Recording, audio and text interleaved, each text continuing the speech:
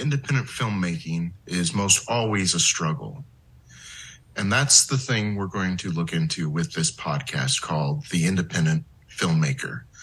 We are interviewing people of all experiences and what it took to get their films made. I'm your host, Gary Duffy, an independent filmmaker from Modesto, California. And welcome to The Independent Filmmaker.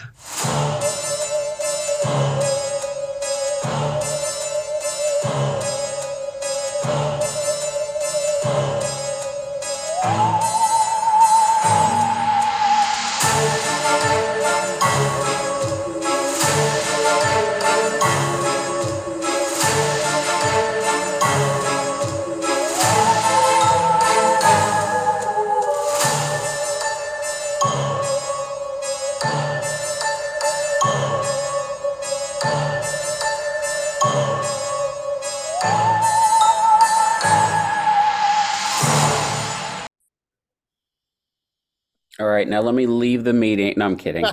Got it? Okay. So today we are joined with our guest, Jeffrey Reddick. And Jeffrey is a screenwriter, director, producer, actor, author, you name it. Jeffrey has done it or is doing it. And he's done a lot of independent things. And so as I was like stalking you, I got into things like, so you were born in Kentucky on a farm, right? Well, in all honesty, I was born in Florida, but I moved to Kentucky when I was really young. So I grew up in Kentucky. So I kind of claimed Kentucky as home because I was just a child. I don't remember. I have like two memories of Florida. So yes, we moved to Kentucky when I was really, really young, to take care of my mom's parents and some other relatives. And so, yeah, I grew up on a farm, which was, just, I always joke, like, I'm kind of like, my upbringing was very much like Loretta Lynn's Coal Miner's Daughter. Like, we were poor, but we had love. Yeah. So we had a farm with grew our own food, our own animals to eat. Sorry, PETA. So yeah, the whole farm life experience growing up. So as a young kid growing up, though, on a farm, Mm-hmm. I would think that would kind of put you in sort of, how should I put this? Like I know when I was a kid growing up, we had 3 channels right on the TV. Mm-hmm. So, and a lot of times it was boring stuff. It was daytime talk, news, whatever. So you'd go outside and play and you'd make your own fun, as to where kids nowadays it's just all about taking in content, watching instead of doing. And I'm wondering if by you growing up in a rural area where you probably had to go out and make your own fun, do you think that somehow related to your later life making stories? Yeah, I mean, it absolutely goes hand in hand with my entire life. I mean, when I was growing up, we had 3 channels as well, but we didn't get TV up until I think I was in middle school. Oh, wow. Because they had cables that would run up. Like, we lived way out. We lived way out in the boonies, up a holler, like 2.5 miles up a holler. So they had to put like cables that would run up, to give you the 3 channels that everybody got. But if there was a rain or snowstorm and a tree knocked over the cable, then you were out of TV until they could send somebody up to fix it. So most of my time, I mean, the one thing, my mom, the thing I loved about my mom is she was very much,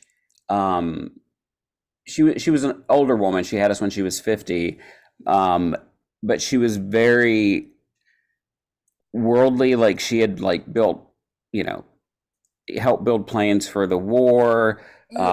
She had just had a really rich life, and so she had a vast like collection of books, and music. And so I got heavy into reading like Greek mythology and Roman mythology when I was young. And then I had a group of friends who we got into horror movies, which is kind of my genre of choice.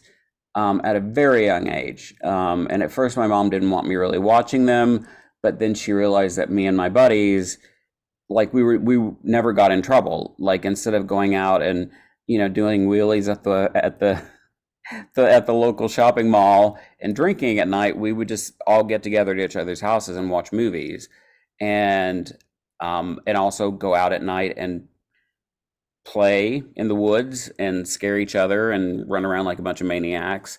Yeah, in the woods. So we had imagination was very using your imagination and entertain yourself was a very important part of me growing up. And I knew from a young age that I'd always wanted to be an actor. That was my first love. And that I honestly feel like that was working in the industry was definitely my destiny. And the only reason I say that is because I just knew at such a young age. Like one of my neighbors told me that she asked me when I was like 7, like what I was going to do when I grew up, and I said I'm going to be a movie star. Yeah, I wasn't being like, not because I wanted to be famous, but because I loved acting and pretending and loved movies so much that I knew from a young age that I was going to do that. So I never deviated from that. Like when I was in high school, I convinced my English teacher to have a 1-year acting course because we didn't have anything like that at our school. And so performing and working in entertainment was something that I've always wanted to do. And I think that came from, again, me just being so used to watching movies, but also just going out and play acting and imagining stuff. And yeah, that's a long answer, but that's it's a good answer because years later, you're 14 years old, from what I understand, and you watched, was it the first Nightmare on Elm Street? Yes, the amazing first Nightmare. And that inspired you to sit down and write a 10-page treatment, if I understood correctly, and send it off. And it must have been sort of good because you got a reply, even at first if it was like, leave us alone, kid. But next you got all bent and you said no. You wrote them again, and I'll let you tell that story for people who don't know. Well, no, it's funny because I didn't know anything about how the movie industry worked. I always tell people like horror movies, I love them, but Nightmare on Elm Street was the film that actually made me become not just obsessed with horror movies, but imagine the possibilities that you could do with horror movies. Because I also read Fangoria magazine, which is like kind of like the Bible for like horror films. Oh, yeah. And they would always go behind the scenes on how they made stuff, and just reading about how Wes Craven put this movie, because I had no expectations when I saw the movie going in, because it was a double feature. I found out later on that the print had gotten washed out in processing. So when you watched the trailer on TV, the trailer looked a little cheap because it had this faded, washed out look to it. Yeah. So I was like, this looks kind of cheesy. And me and my friend Tony Calhoun, who's no longer with us, unfortunately, he lived behind a drive-in movie theater, and so we couldn't afford to pay to see movies. Yeah. So this is old school illegal downloading. So we would go sit on his dad's truck and turn on the CB and watch the movies on the front, sitting on his dad's truck. And I saw the first movie was Alone in the Dark, which New Line Cinema also did, and then Nightmare on Elm Street came on, and the movie just blew me away. Like, it was so imaginative. It was so well done. There were so many, I mean, every set piece in that movie is amazing, still to this day. Yeah. And I was like, I am going to write a prequel. So I went home and I wrote a prequel idea, and I found out the name of the production company, and then I called information in New York and got their mailing address, and then I mailed the prequel to Bob Shea, who was the head of New Line Cinema, and he sent it back to me and said, you know what, I'm sorry, we don't read unsolicited material. And then I had to look up what unsolicited means because I was only 14. And so I wrote him back, and God wish, I had this gumption still, but I just wrote him back and I said, excuse me, sir, but I've spent like $3 on your stuff, because movies were a lot cheaper back then. I spent $3 on your movies, and I think the least you can do is take 5 minutes to read my story. Awesome. And and this was thing, and also looking back because I analyzed things in the, this was before New Line blew up because of Nightmare. So I just got that sweet time, and I think I got Bob Shea on a good day, and he read it, and he wrote me back. He's like, you've got a really great imagination. He goes, thank you for your aggressive introduction. Actually, that's how he started it. And he goes, you've got a great imagination. He goes, my advice to you is to study screenwriting so you can learn the format and learn structure. And then his assistant Joy Mann, who also is no longer with us, unfortunately, became like a pen pal to me, and she would send me scripts and she would send me behind the scenes stuff.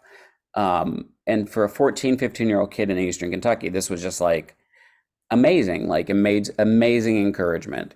And Big deal. yeah, it was huge. It was huge because it just encouraged me, and she gave me stuff to read, and she would send me like just knickknacks from movies, and it just made me, again, I say, like I'm a hillbilly in Hollywood, and I definitely, grew up, I'm a fucking hillbilly. Like, I'm sorry if I Dude, can't. you could swear. You could swear. Okay, good. I tend not to swear in real life, but then you get me on a podcast, and I'm like, ah, yeah. But I was just like this hillbilly, and and I still hold on to that kind of, the kind of stuff that, the morals and the standards that my mama raised me with. But, you don't give up when you're younger. But this kind of encouragement was like so special. And then I went to college, in Berea College, which is a fantastic college in Kentucky that I always praise. I think everybody that's looking for a place to send their kid should look into Berea College.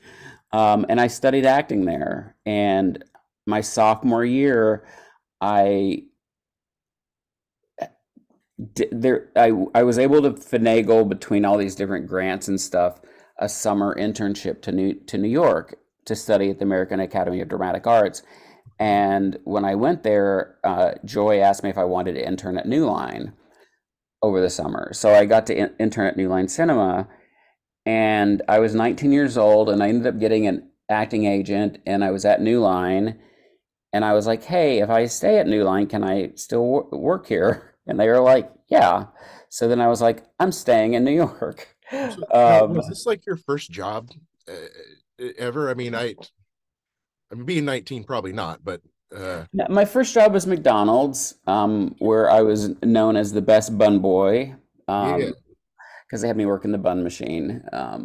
So that was, but and actually when I worked at Berea, the one thing I loved about Berea is you don't pay tuition when you go there, but you work 40 hours a week in something related to what you're doing, to cover your tuition. So I also this helped a lot. I ended up working as a waiter at Boone Tavern, which is like Berea's like, fancy restaurant. So I learned all the waiting skills that I would need to be an actor / any other entertainer in the business. So I worked at Boone Tavern, but the internship at New Line was definitely my first job in the industry, because I did have to take a waiter job when I got to New York, because the internship wasn't paid. But once I decided to stay on, they decided to create a floater position for me, which meant that I could kind of fill in for all the executive assistants when they needed vacation. So they actually created a full-time job for me at New Line when it was clear that I was going to stay there. These guys really just took you under their wing. I mean, from childhood to, what good people, man. Yeah, you know what, and it was. I always talk to people about it because it was a different time back then. The things that I love, and this kind of ties into indie filmmaking, is, Bob Shea started New Line by taking John Waters films around to college campuses and showing them. So he would. That's how he started his company, as more of a distribution company. And I think Alone in the Dark and Nightmare on Elm Street were the first couple of films he got into actually producing. and he was a film lover. Like he loved movies. And again, I got him at the right time. There is another Jeff Katz who I found out years later read my story, and then he wrote Bob in LA and did the same thing, which is great. I love Jeff Katz too, but I was blessed that I hit them at the right time where they weren't so big that they could do this. Yeah. But Bob, even making that first effort was amazing, and then Joy was one of the most wonderful women I've ever known, and she was so like she never. I tried not to bug her, but when you're young, and and I see it now when I deal with starting out screenwriters and stuff like that. You're very impatient and you want stuff, and so you try not to bug them too much. But she was so gracious, and yeah, they were wonderful. And I remember just a funny story, but I remember I was interning for one lady and in development, and I messed up something. Okay. Because I didn't really know, I didn't know anything about the. Right, and you're filling in for it sounds like a vast majority, a vast amount of people. Yeah, but this first time was just with before I got the floater position. This was me starting off with her, but I didn't, I had not worked in a proper office before. I'd been a waiter and stuff, so I messed up one thing, and she yelled at me and was like, "If you do this again, you're gonna get fired." And so I was just upset, and Joy's like, "What's wrong?" And I told her what happened. And Joy's like, "I'm gonna slap that bitch in the face." And I was like, "Damn, Joy, don't slap the bitch in the face, please. I can handle this." But New Line was always a very support. I mean, I have such a soft spot for that company, and especially in its heyday when it was run by so many film lovers. Like that's a thing that you don't see at the studio level anymore. I feel like with most people, a lot of the people running the studios are business people that have been brought in, because once a company gets so big, you start bringing business people in who start looking at everything from a very formulaic kind of, well, now everything has to have a big IP behind it, or it has to be a sequel or a remake or a reboot. And I grew up in the glory days when it was like, New Line made House Party when everybody was like, who wants to see a movie about a bunch of black people having a house party? Well, a lot. They did Blade, which is actually the first black Marvel superhero movie. All props to Black Panther, but Blade was the first one. And The Mask. I mean, they did so many movies that every studio was like, are you guys crazy? Nobody's going to see this movie. And they just were creative enough that they were like, yes, they will. And, Jim Carrey, they blew Jim Carrey up. And yeah, I love the company. The Mask was a big film. Oh, huge. And everybody thought they were crazy for making it. They're like, you're spending so much money on this. And yes. And Dumb and Dumber. Yeah. It's like what you said, these are film lovers. And I think by having so many business people in there, we're always getting the same films that come out. Mm-hmm. And they're not bad films by any means, but it's just they always feel safe, right? Yeah. And they're there to make a profit, and I think that just really takes some of the magic away from filmmaking. And thank God for platforms for independent creators. Yes. Who unfortunately oftentimes they don't have a very large budget, but they could tell a story. Yeah. Yeah. No, it's a weird thing especially when your first movie comes out as a studio movie and there's kind of a success, you do kind of chase that dragon for a long time. But because I worked at a studio, I'll tell you just because I think this is good advice for indie filmmakers. The one piece of advice that I tell people so many times is there were so many times that I was at New Line, where, and this was more once they started getting more corporate and brought in more corporate people to make decisions along with Bob. But, we would get a really great script in from an unknown writer, and then we'd get a mediocre script in that had, Jim Carrey attached or some other star. I'm not picking on Jim Carrey, but some other star attached. And they would make this movie with this star attached. So I learned from an early age that the quality, whether or not somebody makes your movie, there are so many other factors based on that final decision that you can't attach your value as a creative person to whether or not a studio wants to make your film. You Right. know, It could have been because better. I did that for a long time when I was younger, especially when you write, like if you take every rejection personally, and then I learned early on it's still not fun. Like it's still not fun to have your script passed on, but I've learned to separate my ego from other people's decisions, and I think that that's what's allowed me to stay sane, honestly, in this business and not, become this like bitter, person or somebody who's quit the business and stuff like that. Like as I've really learned to separate because it only takes that one person. And I know that sounds like such a cliche, but every time you read a story, even Nightmare on Elm Street, every studio passed on it and New Line took a chance on it. And then look what we have now, and that happened like with Barbarians and most of my references are going to be horror, but Barbarians, same thing. Every studio passed on it. And then my buddies at Boulder Light with Roy with 90 yeah with Roy Lee, like they ended up getting the money together and shooting it in Bulgaria, and like there's no way you could sell that script to a studio. I'm not going to spoil Barbarians, but it's just not structured. It's not structured like a traditional movie. Oh, and especially the twist it took within the first Yeah, hour, it threw me. Like I really didn't know what I was getting into, and I'm yeah. not gonna like put any spoilers or anything, but and I know you know what part I'm talking about, Oh yeah, and I was like, what the fuck just yeah, happened? yeah. And the thing is, if I wrote that and sent that off, like I would people would pass on it because they'd be like, well, wait a minute, let's just, yeah. And it all works and it all ties together. It's one of my favorite movies, one of my favorite horror movies in a long time. I Um, like where it was going, and I like where it went, but there's a part of me that also wanted to see the original path that it was going because yes. I was getting spooked bad. I Oh was yeah. like, this dude's bad. This dude's got to be a horrible person, and I'm a big true crime buff, so I was Yeah. like, oh my god, and then all of a sudden that happened. I'm like, whoa, and it was fun. It was a fun film. Oh, Uh, and I saw it in a theater. Like that's the first time since that little girl had an accident with a telephone pole in the in Hereditary God.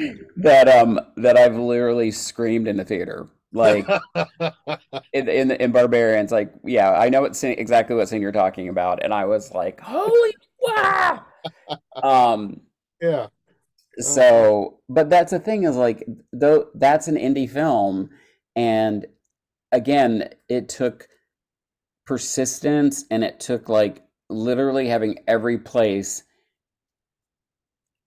big studio, small studios, every place passing on it until they found that one place. Yeah. So persistence is so key, and also not letting yourself get devastated when you get a pass. I You have know, been, I have allowed myself to get hurt a few times, and it yeah, could be like a negative review of something that I made. It could be a friend saying that they were gonna read your book, or who knows what, right? oh yeah, And it's little things, and I had to learn myself. I had to learn to like separate myself from that because nobody's wanting to hurt your feelings. It's just they're not vested like you are in what you have created, yeah. and Well, I think there are people online that love to leave reviews that definitely want to hurt your feelings. oh yeah, Um, there are definitely trolls out there that want to hurt your feelings, but constructive criticism I think is great because it makes you grow. yeah. Um, but I still do the same thing. I did a short, Good Samaritan, and I just for some reason went back and read some reviews that had popped up in the last year because I hadn't checked them out, and some of them were like hitting the film at an angle that that totally wasn't. I didn't feel was valid, but I knew I couldn't really argue with the people about it. But it kind of bummed me out because yeah, I still get bummed out. Oh, and It's your baby, man. I mean, you yeah, give this thing life, and hours and hours and hours and days and days and days and days. You're thinking about this project, and you're sculpting it to make it the closest you could spit out of your brain to how yeah, you want to see it. And then for people just to kind of like shit on it, it's like, damn. Yeah. That's why I've been very, and there may be an example somewhere where I failed at this, but if I don't like a movie, I'll talk to my friends about it, but that's why I don't get online and Yeah. tweet or post or if I don't like a movie, because I know, not even just all the hard work that goes into it, but I also know that there's the movie that the writer wrote, there's a movie that the director shot, there's a movie that was edited. A lot of times the producers come in and the studio comes in and completely re-edits a film. Like I think Zack Snyder's, cut of, is like one of the just one of the most obvious examples. So a lot of times the movie that everybody started off with just evolves into something that's outside of everybody's control, unless you're like James Cameron, where you have like complete creative like control over something, and only 99.5% of directors have that. That's a very small percentage, I would think. Yeah. Spielberg might be another one of them. Yes. Yeah.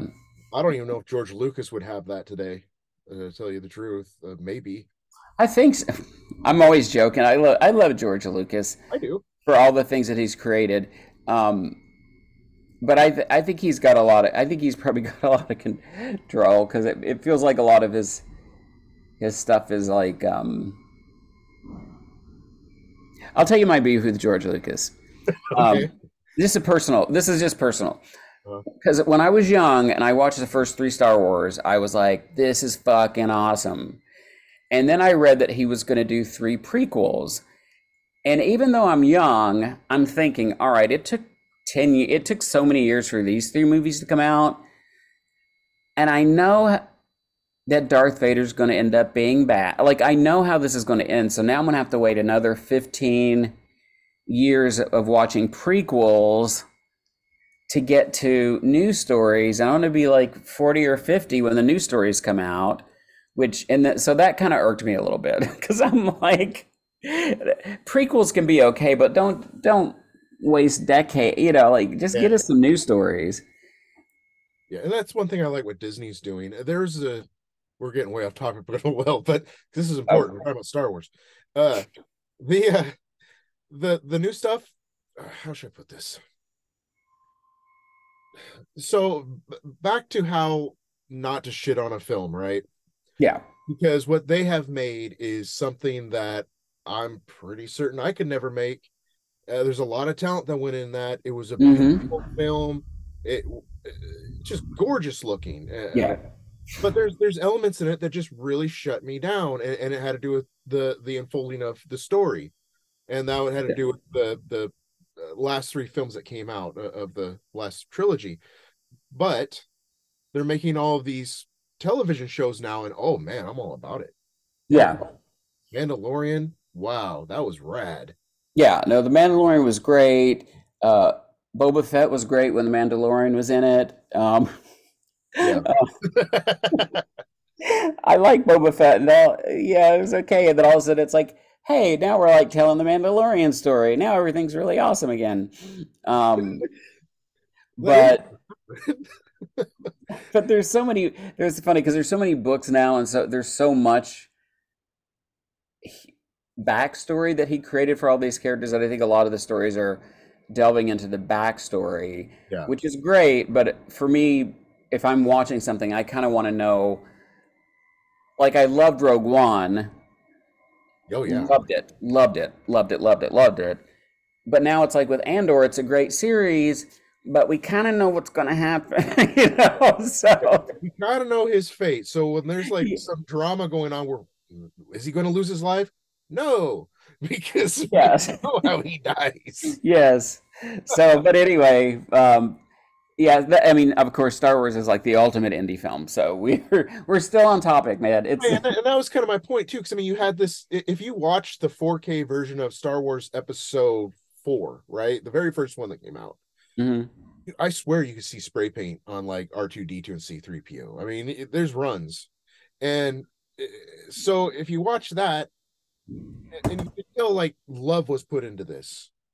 Now, when you see the newest films that came out, I'm not saying love wasn't put into this, but it was very business. I felt like I was watching a TikTok video. It Yeah. was boom, boom, boom. Even Lightspeed was, 5 minutes, you're at your destination.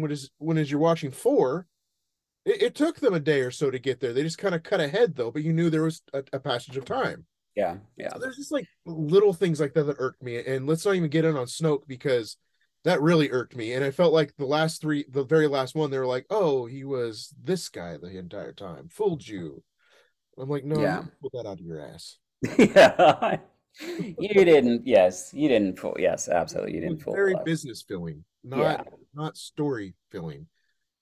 Well, I think that's what happens when and I was it was so funny that and we won't talk about well, and we can, but I was talking to a friend about Star Wars and the thing it's like with George Lucas and James Cameron, they've created because he focused so much of his career too on creating all this amazing groundbreaking technology, which is amazing. It's great. So it's a weird thing where I think his focus is he's got a lot of people writing stuff for him too, but he created ILM. I mean, he's like or Lucasfilms. I'm going to say something wrong, and some nerd's going to Yeah, hate me on the internet. That's okay. I'm a nerd too, so I can say nerd. But he's done so much for the advancement of like the technical aspects, and I think when they enhance a story, the same thing with James Cameron. Like, I mean, James Cameron's movies, like he's done some of the best movies and the best sequels ever.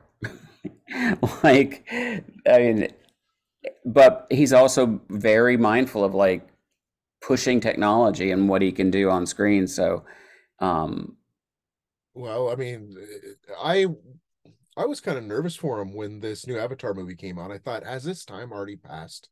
Because it was a big deal at the time, but there was also everything was new. The CG, all of that was just like, whoa.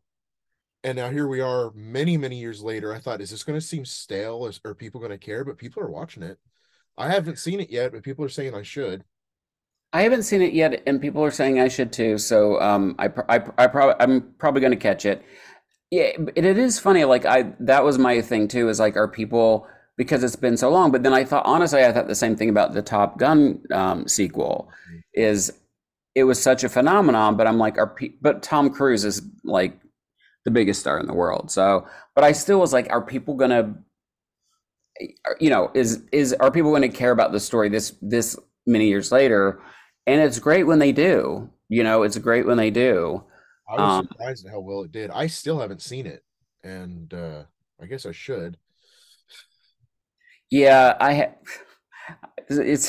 can't let you just take that bullet alone. I haven't seen it either, but I have a screener of it, so I'm gonna watch it. It's in your possession at least. Yeah, so I will give it a because I know it's going to be a good feel good movie, and again, Tom Cruise, he's I'm not gonna say he's one of the last movie stars, but he's a fucking movie star. Like, Well, he's definitely ranking up there with old school movie stars like Cary Grant and I don't know, John Wayne. Just he's I don't know, he is who he is, right? He's Tom Cruise. I don't know how else to put it. yeah, no, and I mean, he does his own. He's just obviously super. Yeah. Anyway, he does a lot of indie movies too, right? I'm kidding. Yeah, that's how we're plugging this together. Yeah. Oh, geez. All right. Well, we should probably get back on topic here. Yeah, I could talk to you all day. All right. So let's see. Okay. Now, if you don't feel comfortable answering this, don't. But do you remember at all what your treatment was that you sent to Bob Shea regarding the prequel? I don't, and I mean, I remember because here's the thing. I wrote it. This was back in the day when you had onion paper, which was super thin paper, and if you had a typo, you had to like put white out over it, and it was I just remember it was very generic. Like it was pretty much like what they did with Freddy's Nightmare. It was teenagers in Springwood Elementary were being like, I didn't make them kids though. I made them teenagers. But they knew some kids were missing and they started to investigate, and then they discovered it was Freddie, and then he ended up getting burned by the parents because he got arrested. And then the main character has a nightmare where he pops up at the end and is like, ah. Yeah. So it wasn't the most original thing, but I was 14. So, Sounds but kind I of wish fun. I'd have kept it. It's not that I didn't even keep it. It's just that I had a box of stuff that I left in the storage area, which is basically just an attic of my old dorm in Kentucky. And when I went back years later to get the stuff, like some of the stuff, some of the boxes had been, you know, Oh, yeah, had been gone through, and so that was one of the things that's got lost to time. But I just remember it was a basic. I mean, it's a story that a 14-year-old would come up with. right, right. But Uh, it still showed something to New Line to say, hey, let's take this, let's coach this kid. And yeah, yeah. I mean, I had some cool like imaginative stuff in it. yeah, the ending sounded legit. It sounded, very plausible what would happen. Just wake up and the kid's like in a nightmare, and then cut from there, and then you go into the first one. Yeah, yeah. So, um, so yeah, it was fun. And I just remember, I think Bob was very correct in like, um, just learning script structure because I'd only seen a treatment, so I hadn't obviously never written a script before. Yeah. Um, So you're at New Line. You're probably, I would imagine, besides New Line helping you out, now you're interning at New Line. Are you tinkering on some new stories? Have you always been sort of a story writer? Because at some point, the idea for Final Destination must have like got into your head, and like, was there something leading up to that where you're just like, whoa, this is really cool? that was years later. I when I was in high school, I wrote like a superhero script that was very much like an X-Men ripoff. Um, before the movies came out. Uh, and actually, my first job out of when I moved to New York was writing a prequel or a sequel to Pumpkinhead. Um, I got Pumpkin. hired by MPCA to write a sequel to Pumpkinhead, which I was super excited about. And then It's they like had they had favorite. somebody else write a sequel, and then they went with the other sequel because I think the other sequel didn't. There was something wrong with the rights where they couldn't talk about Pumpkinhead. Um, and so they ended up putting out the version they have where it's like they don't call him Pumpkinhead and it's a different backstory. Oh, So that was my first job. And then yeah, then I started thinking about Friday. I mean, then now I'll get into a little bit of Final Destination. Hold on one second, okay, Gary? yeah, yeah, but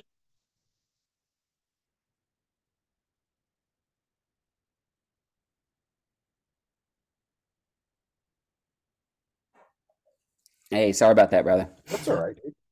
Um, That's what the edit button's for. oh, good. So, And we don't have to get heavily into Final Destination. I know it's not a independent film, or was yeah, it the first one the independent? Or first, yeah, the first, no, they weren't independent. okay, It was a studio film, but I but this super is part of your short. story. I mean, this is a big deal. I mean, this is how you got your footing really into writing, isn't it? It's how it's the first, yeah, it was my first studio produced film, yes, and did very well. So I'm very, very proud of it. Um, it just a super quick, interesting thing is I originally used the concept to get an agent, so I wrote it as an X-Files spec script, Okay. and I got an agent off the script, but I didn't send it to New Line or to the network for the X Files. Like that's one of the kind of misconceptions over time is that it went to the X Files, production company. Or made it that. But yeah, no, I never sent it to them because my friends at New Line were like, "This is a great idea for a feature." So I wrote a treatment. Originally, it was all adults, and then Scream came out, which one of my favorite movies Oh yeah. as well. And then they were like, well, we should make them all teenagers because teenagers are hot again. So I'm like, fine. So I made them teenagers, and developed it and went through a lot of development. The studio was very hesitant because they're like, we don't understand how you can have a movie with death as the killer, you No know. physical, no physical bad guy. Yeah, no physical bad guy. Um, I did at one point compromise where we had kind of like it was more like the angel of death. So it was a very or the original draft was a not much more Nightmare on Elm Streety, and then you kind of saw this figure at the at the end of the film for a brief moment. Um, but I we had fought them for so long, and I'm so glad that when James Wong and Glenn Morgan, who ironically worked on some of my favorite episodes of the X Files, came on board to do it. They did a rewrite and directed it, and they took out, yeah, they made sure there was no deathly figure, popping up, except for that one little shadow in the bathroom. Um, It's that. but yeah, that's just, and part of this is like more advice too. Like I always tell people, like when I was 14 and when I wrote that prequel idea, like I didn't know how the business worked. I didn't have any master plan. I just did something because I've always noticed that things may not work out like you want them to when you write something specifically, but it'll often pay off down the road in ways you don't see. So you should never go chasing trends like, because movies that are coming out right now, most of them took years to make and were in development for years. So by the time the movie comes out, there's already a bunch of other people who've read those scripts and know they're coming out, have started copying them. So if you wait till a movie comes out and you're like, oh, found footage is all the rage, they've already got about 20 found footage scripts floating around before that other one even came out. So it's always good, I think, to write what you're passionate about. Um, but when I wrote the Final Destination, X Files was just my favorite show on TV, and I loved the concept. And if I had submitted it to the show and it got picked up, that could have changed everything. But my friend at New Line's like, "This is a great idea. You should do this as a feature." Thank God Um, you're that person who saw it and said that. that was Mark. That was Mark Kaufman. I always give him credit. Well, And your life would have took a different turn, maybe. yeah, and also my friend Brett Leitner at New Line is the one who came up with the title, because originally it was called Flight 180, and I knew that because obviously you hope there's a franchise, so I knew like we couldn't call a sequel Flight 182 or Flight, you know what I'm saying? So Right. I knew we needed to change the title, and it was funny because I know the directors didn't want to change the title, but one of my friends, Brett Leitner at New Line, came in one day because he'd just flown back, and he's like, "I got the title for your movie." I'm like, "What?" He goes, "Final Destination." He goes, planes always say that when you land, and that's your final destination on this earth is when you die." And I was like, "Holy shit, that's a great idea." So, yes. So thanks. I always give Bob Shea, Joy Man, credit for my career at New Line, and then I also give Mark and Brett credit for for Mark for convincing me to like not give this in as a TV show, and then Brett for the wonderful title. Um, Rarely of is course, it self-made. get a lot of ribbing on that. A lot of people nudging or events happening to make things happen. Yeah, yeah, and that's what you want that around you, especially when you're an independent filmmaker. It's it's very important to kind of find your people, and I mean you've got to find that supportive group of people that kind of can check their egos at the door, that want the best for a project and realize that kind of elevating you and then you elevating them helps everybody. Like I see, especially in the indie world, I've been burned a lot. You know what I'm saying? Not like personally, I'm just saying like with projects falling apart because somebody gets involved who is talks a good game but is just trying to line their pockets as much as they can, and they don't care about the film, and you just there's a lot of that stuff you have to navigate in the world. So when you find a kind of a good group of people that you trust, Mhm. um, I always say keep those people close, and also definitely, it's a small business, whether it's the independent world or the big studio world. It's a really small world. And so if there's a if there's a point in your life, which there will be many, where it's like, well, we can make your movie, but we need you to fuck over this person and this person, this person. Don't do it. Oh, hell no. Because I've seen way too many people do that to my friends and colleagues, and that word just gets around. Like you may be able to get away with that for a couple of times by being like shady or underhanded and whatever it takes. But your reputation is really, I mean, talent is so important, but your reputation is everything in this business. And I feel like that's with like any industry though. Like Mhm. working at a school, that's how I make my income, and I spend that check on making my films. But that's not what we're here for. But it seems like now I haven't, but I've seen people do some really mean stuff, and it does come back later on down the line. It might be a year, it might be 5 years down the line, but somebody gets married to someone, or someone has a baby with someone, or someone gets another position, and the next thing you know, they remember what that person did to them or someone they like, and Yeah, it all comes crashing down. yeah, No, man. No, you can't be screwing people over. Uh, no, no. And there are too many good people. There are too many good people wanting to make films out there who are willing to put in the blood, sweat, and tears as long as, you're not taking advantage of them. Like find those people. Like, we're all working hard. We're all scared. I mean, you took some big leaps. You left your hometown and you went to New York to stay. I mean, it was probably a little nerve-wracking. And if somebody was slitting your throat while you were trying to do your job, you would have probably came back home and your dreams would have been dashed. But instead, that didn't happen. Thank God. You were surrounded by nice people. But there's filmmakers out there who are just, they're just trying their hardest to yeah, make.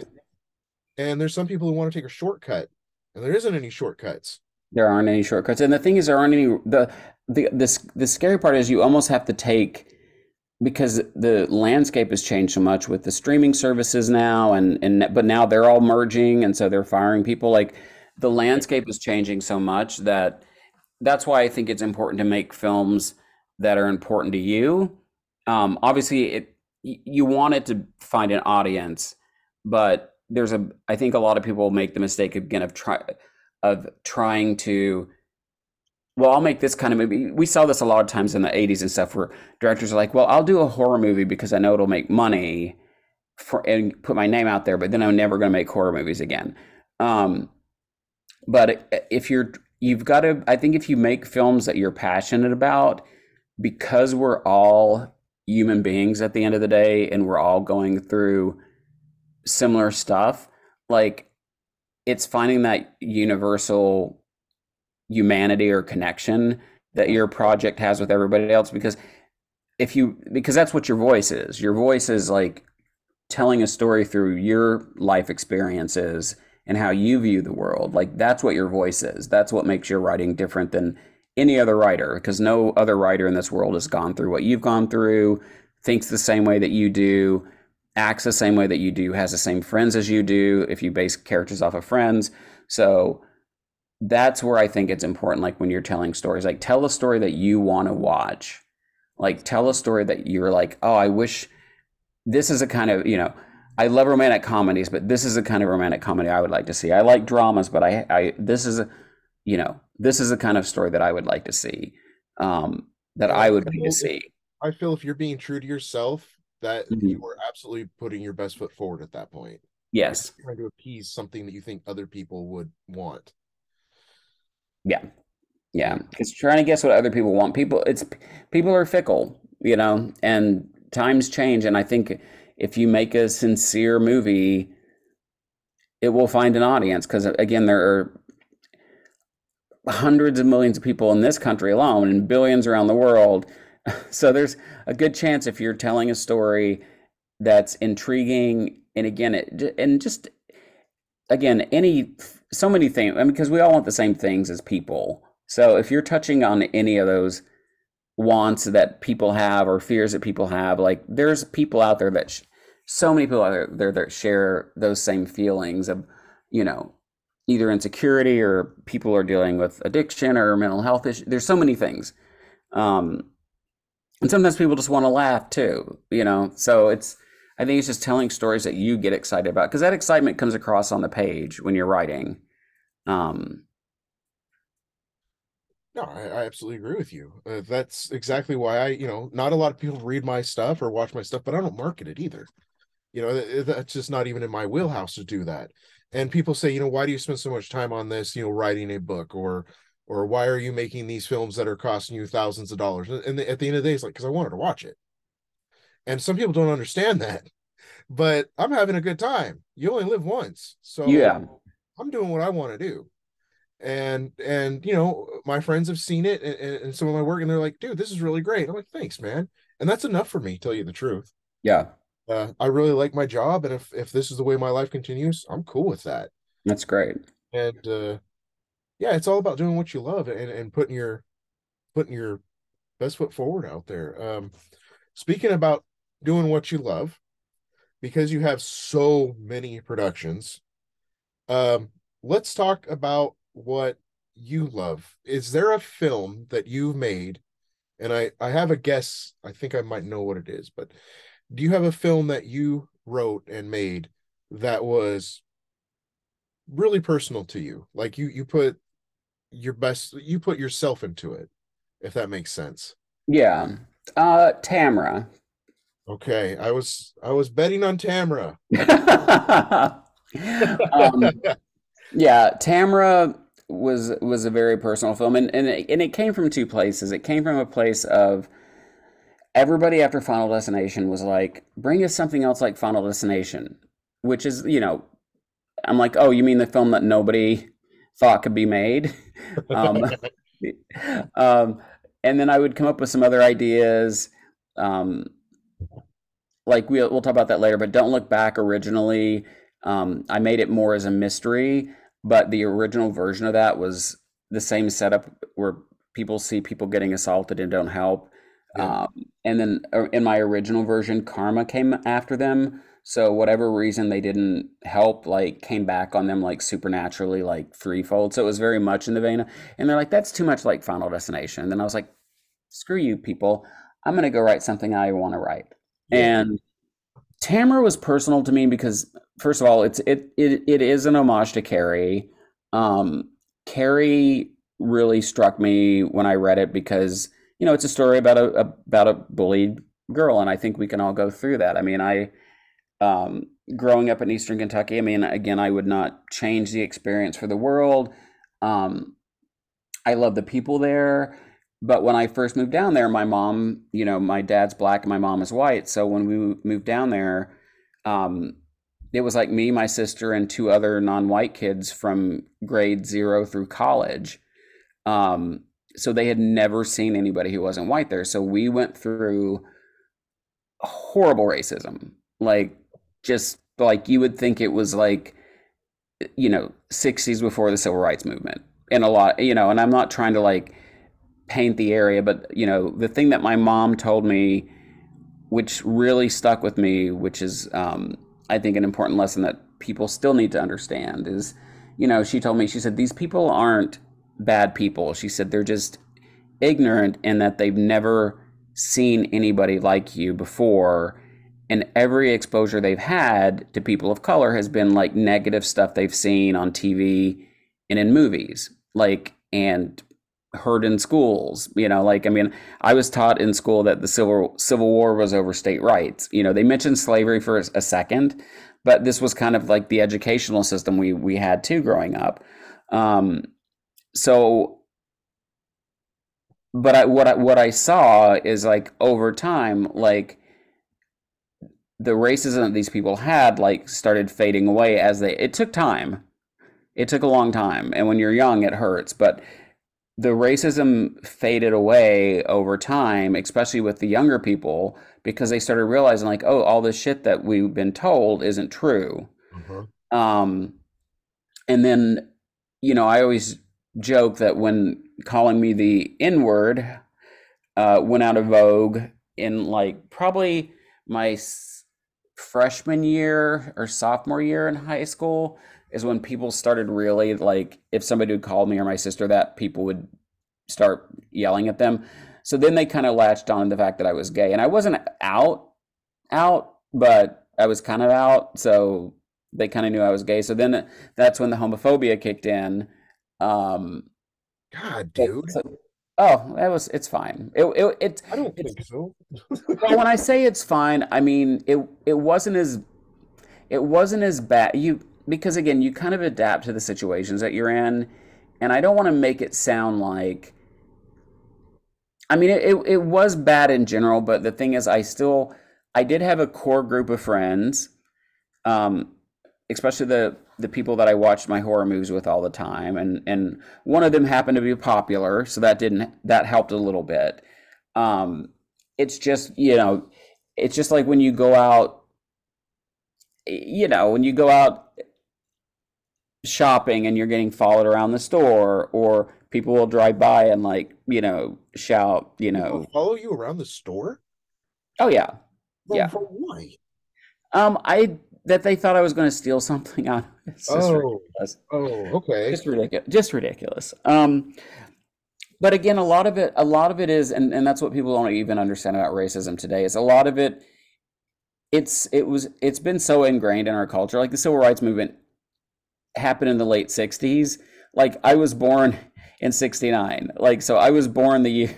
You know what I'm saying? Like it wasn't that long ago, and so for Yeah. all of the cities where people don't experience it, like they don't know what life is like in a lot of these rural areas where again a lot of people just haven't been exposed to it, to people that aren't like them, and they've been taught to fear them, and they've been taught, you know what I'm saying. I'm not sure I would have came out as well adjusted as you have, because I think I would have hated everybody. It growing up. I'm not saying like every day was hell for you. Maybe it was. I don't know. But if people are throwing little things at me at all times, eventually, I don't know. I don't know if I'd be as nice as you were today. Well, that was my coping mechanism. To be honest, that was my coping mechanism. It was like being the nice guy, being telling jokes, being funny. My sister, on the other hand, would punch people. She joined the military. She still serves. I'm very proud of her. So she joined the military, and she's still got a short fuse. I will say that. Um, but she processed things a lot differently than I did. And so she's got a lot of that, she's got a lot of that residual like anger. Well, however you take it in and spit it out, it's always going to be an offensive somehow. So if you're being nice, if you're being polite, that's a way to shut them down. Her, on the other hand, if she's punching them out, that's her way of shutting them Yeah, down. yeah. Like I'm I guessing, because said, I've never been in your shoes, so I don't know. But I'm just thinking, if I was being bullied, because that is what we're talking about, yeah, yeah, I would imagine I would guess that's how you felt. I'll never know. yeah. No, I mean, I certainly felt bullied, but the thing is, I think my mom my mom helped a lot because again the way that she framed things was open my eyes to not look at people in black and white as like good or evil, Yeah. and also my faith helped a lot in this. Like I'm a Baha'i, and like one of our kind of main teaching is like the oneness of mankind, and the equality of the races, and the equality of the genders. And this religion started in the Middle East, like 150 some years ago. So even though now we're like, oh, this stuff seems kind of like normal, but if you can imagine people in the Middle East talking about women and men being equal and the equality of races 150 years ago, that was not on anybody's radar. So my faith really helped me through, but my mom's wisdom on how not to look at people, as evil. I mean, there are evil people out in the world, but somebody who's raised ignorant, and I don't mean stupid, I mean ignorant as in lack of experience and knowledge. Yeah. Um, you can't blame them. That's one of the things I still get in some conversations with people today where it's like, especially when yeah, it's easy when you grew up in Los Angeles or New York or some big city. It's easy to say, well, people should know better by now. You know what I'm saying? But it's like when you live out in rural America, um, and you still don't have any experience with people who are a different race than you or gay, like you're still the only knowledge you're getting is from what you're hearing. And, you know, They're living in a fishbowl, really. I mean, you're no, living in a fishbowl and you no don't tea. understand that there are still like um, like growing up, like I remember, when Vanessa Williams was crowned Miss America, like I remember reading about all the hate mail that they got and how it was like you're destroying, Miss America, you're destroying the whole meaning of this. And I remember when Jamie Lee Curtis was on a TV Guide magazine cover, um, and Willie Holt, the athlete, was like holding him on her shoulders, and that caused a big stir. And when Ronald Reagan came out about welfare queens, I'm in Eastern Kentucky where like everybody on welfare was white. But when Ronald Reagan was talking about welfare queens, he was clearly talking about like black people in the cities. Uh-huh. And so I would hear all the white people on welfare in Kentucky. And this is the same in all these like rural states where they were always, they're talking about, yeah, all those black people like taking all the and it's like you're Literally on food stamps, you're sir. literally on food stamps. And so you kind of see like over the arc of my life, like I keep seeing the same kind of shit being repeated where it's like this is a little off topic, but it still ties into bullying where the best knee jerk reaction to do is to stir up racism and homophobia. And I think we saw I remember reading an article like 4 years ago where like a political strategist said that critical race theory would be a good wedge issue to bring up before the election. And it's after the strategist said that, all of a sudden critical race theory started going, it's like blew up everywhere. And now when that didn't really pay off, there have been some, postmortems on the election and they realized that the critical race theory thing didn't really catch on like they wanted it to. So now they're going after drag queens, and drag shows. So it's always gay people. It always feels like black and gay people and, brown people are like always, kind of the go-to boogeymen whenever they want to start cultural things. And it's like, I think some people feel you have better on others. I've always just kind of thought that yeah, if they'd honestly sit and think to themselves, block everything else out, and just think to themselves and have their own answers. What does it matter if you're a different color, or if you want to be with somebody of the same sex? What does it matter? right. And I think that I have these conversations with people still, and because my thing is like we don't have to agree on stuff, but let's sit down and have an actual conversation. Mm-hmm. And a lot of people in this day and age don't want to do that anymore. You know what I'm saying? They want to like if somebody says the wrong thing or heaven forbid somebody tweeted something 15 years ago when the world was much different, it's like let's ruin this person, and it's like it just doesn't help. It doesn't help. But back to bullying. It still happens. Just one example, and then I'll shut up about it. But like David Archuleta, who was one of the American Idol winners, who was amazing singer. He came out a couple of years ago, and he talked about how he had because he grew up in a very religious family, and they told him he was going to go to hell, blah blah blah, and he seriously contemplated suicide, and yeah. And this is like a 20, I think he's 26 now, but this is somebody now, and I've met so many people, like I just mentioned this, but, people are like, oh, why do you have to tell people that you're gay and stuff like that? It's like, what, I've literally over the course of my career, I've had about 7 or 8 people come up to me who were like, I grew up in a small town and I felt so alone and isolated, and I couldn't talk to my family, and I thought about killing myself. And then I read an article where like the guy that created my favorite horror movie was gay, and it gave me hope. And I'm like, you know what?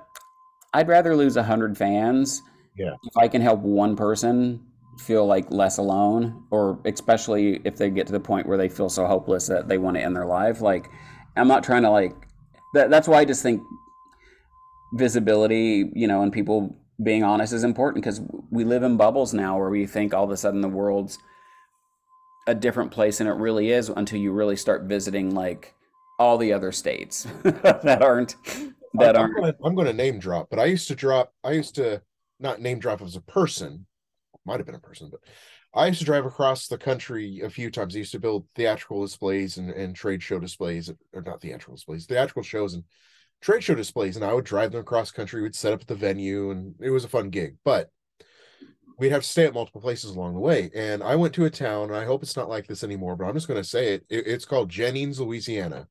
mm, And there was a definitive line down that main street where white people stayed on one side and black people stayed on the other. And this was 2012. yeah, And it blew my mind. I didn't know what the hell I didn't know what I was doing wrong, right? Because I was on the side of the street with McDonald's with my coworkers, and we're eating there, and there's a bunch of black people in there. So what?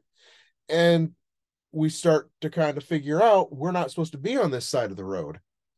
And don't get me wrong, everybody was like super polite to us, but we were getting a lot of looks, right? yeah. And the other side of the road, we quickly found out if you weren't from around there, you weren't going to get service. And we stopped in a Shoney's at one point, which is like, if you're from California, it's a lot like Denny's. Yeah, yeah. And they sat us down, and that was it. And they interacted with the wait staff, interacted with everybody they knew, and about half an hour went by. And I finally looked at the guy and said, "Hey, you guys had enough of this shit?" And they're just like, "Yeah." And so we got up to leave, and few people started laughing because we weren't from around there. And it just blows my mind at these little bubbles that are still out there. I'm like, what in the hell is going on with you people? It's Well, if very you Stephen King, like just creepy as hell. yeah, I mean, the thing is, if you look at the map of America, like those little bubbles are like everywhere, and it is part of it is because, especially in these rural areas, people kind of settle into like this is just the way the things are, so we're fine with it. Like I remember there was a school, I think it was in Mississippi, that had like a segregated prom, um, and it started off segregated from the Jim Crow shit, Yeah. separate but equal. But the kids kind of had just kept it going up until maybe 5 years ago or 6 years ago. I think they finally desegregated it. But the kids that had grown up in this area and their families, they just had accepted that this is how it is. And so you end up kind of playing along with the system. That's why. And then we can get back to indie I'm with filmmaking. you. But this does though. Well, it ties into yes, it does. Um, but that's like, when people make fun of like when Pete Buttigieg talks about, you know, railroads, they're like, oh, he says railroads are racist. It's like railroads, we all, if you grew up in a small town, you always, there's a whole reason you say the right side of the tracks. You know what I'm saying? Yeah. Like these people grew up on the right side of the tracks. That usually meant white people or wealthy people. You know what I'm saying? Yeah. So there is, with these tracks that run through these small towns, there is a divide um, between the wealthy and the rich, and then the black and the white. And again, it's like we grew up in these bubbles again, and we don't see that it's, you just have to take a trip across America and you can still find these places all over the place. And it's just like, we're hopefully going to get to a better place at some point. But I think right now people are so, I would like to thank the upcoming generation. And I say this because I work at a school. And when I was a kid, I'm sure we had gay students there, but they would never speak up. yeah, Now that it's a different world. We have social media, we have all this other stuff, which, social media is a double-edged sword, but I'm not going to go into that. But Yeah. at my school, I can see that everybody's just being people. They Yeah. don't care what you look like. They don't care who you uh identify as. They don't care who you want to be with, for the most part. There's still some of those little redneck kids out there, but for the most part, they're just friends, and that really makes me happy. Yeah. Yeah. No, and I will say it was funny. We did have one out gay kid in my school who was like on the cheerleading team, but his brother was like a big bully. So if anybody picked on the cheerleader boy, like his brother would just beat them up. Yeah. So it's always nice to have a brother that'll beat up bullies for you. I guess we did have one guy. I won't say his name, but if you end up watching my film, he's the star of it, actually. But that's just him. I'll probably have him on the show at some point, but that's just him. Like, that's just how he was born. The way he talks now was the way he talked back in grade school, and it's just who he is. Yeah. And he's a wonderful guy. I was talking to him the other day. Just a real cool dude. Yeah. So I'm hoping these bubbles start to pop with this new generation. They will. I mean, they absolutely will. And and that's part of the reason cyberbullying has certainly gone up, but that's because a lot of people can just create fake profiles, and then you can just tell that all they do is sit on there, all day just trying to pick fights with people. What I try to tell my scouts, I'm also a scout leader, or I try to tell my girlfriend's kids is if somebody, because, well, I'm not going to say anything, but if somebody's treating you differently and they're being mean to you, whether it's online or whatever, you really got to look at and think to yourself, it's not you. What is wrong with What's wrong with that person? Going on in that person's life to project so much hate onto you that they actually feel better in some way about themselves by hurting you. And I don't think they really do feel better. Maybe it gives them a jolt of adrenaline or some type of synapse in their brain, like sparks up to make them feel better for a second. But at the end of the day, I would think they would feel worse about themselves. Yeah. I just don't know. And I think, again, with films, like, hopefully you can start conversations on bullying. I mean, that's certainly what I had hoped to do with Tamra. Because again, you have to engage, like, and that's the thing is we've turned into a society now where it's like we want to shut out people, and that's the worst thing that you can do, because especially if you want to shut, like, the people that are really bad, the people that people that get pulled into like these neo-Nazi groups and shit like that, these are people that feel like alone in the world, that nobody's hearing them, and if they have an ignorant perspective on one issue, and then everybody around them is like, fuck that person, then you know what? Then these friggin' hate groups are going to be like, hey, come over here. You know what I'm saying? Like, we're not helping. My thing is always like, I'm not perfect at it, but I'm like, in my communications with anybody, it's like I'm trying to engage people, not enrage them. I don't try to attack people, because I know that doesn't help. I just try to, like, either posit a question to make them think, and again, I'm not always right about stuff. I'm open to learning and thinking as well, but anyway, that's No, but Tamra definitely was and it's actually, outside of Final Destination, is my favorite movie. That was a movie that originally Lionsgate was going to put out. We had like a $5 million budget originally on that, and then one of the producer guys kind of came on, and his investor fell through, and then we ended up kind of cobbling it together for way cheaper and shooting it in Winnipeg. So there were definitely some things that we had to. It didn't seem cobbled together whatsoever. It looked like it was meant to go together. Oh no, it looks really good. I think my biggest issue, like, this is my biggest. Yeah, some of the effects stuff we couldn't do, but I think the scene that bugs me the most, which is the kind of frat boy bullies that. Their whole backstory. Tamara, for those who haven't seen it, I love Carrie. I just don't like that you have to wait till the last 15 minutes to watch her wreak havoc. So I wanted to kind of do a bullying story where the bullied person can start getting vengeance a lot earlier. And she kind of uses each of the characters' insecurities or sins against them. And so there are these two frat boys that have date raped women. And so in the movie, she puts a spell on them and she makes the one guy rape the other guy. And that was in the script, and Lionsgate loved the script. And I get a call, nobody says anything. And I get a call a day before they're shooting the film.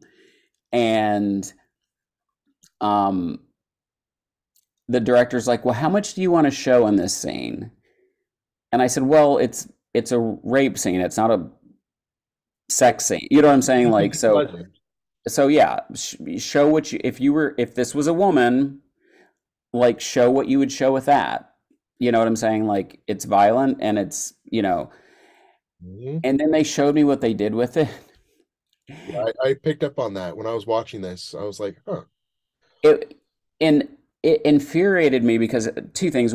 One of the reasons is, the actors chickened out, and I'm like, again, tell them to do it or fire them.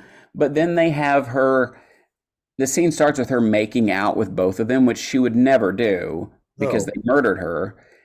And then they kiss and fall out of frame. And then the next time you see them, they're under the sheets in the bed with their clothes on.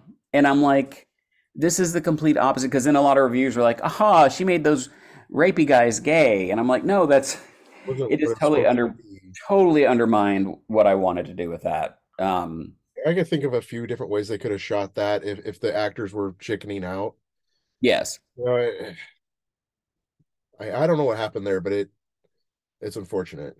Yeah, because that was the biggest. Just because, again, it sends the wrong message. Guys that date rape each other, okay, they're gonna turn gay and start making out. Ooh, what a punishment. And for who though? Because they're in this room.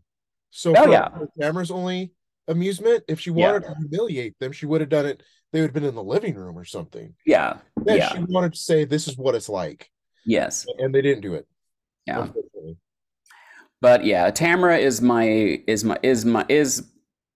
favorite film of, I think, all my films. And I had, and again, I have a special place in my heart for everything that I've done. I've learned to even love the films that didn't turn out like I wanted them to, because, again, a whole bunch of people put their blood, sweat, and tears into them, and it's just at the end of the day, it's too easy to like be like, oh, I hate this film because it didn't do this or that. I always tend to watch them for what they do, and I'm not saying that they're all great. I would never be like, hey, go out and watch all my movies because they're all great.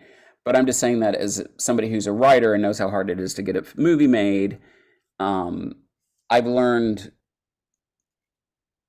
that I can find entertainment in pretty much everything that I've written that's gotten made. I can find it, a reason to like it and enjoy it. So, well, it's not a bad movie. I mean, no, I really like Tamara. that scene was important, and it didn't happen, and that kind of like led me into thinking about something else. So after this movie was made, did the book come out after the film?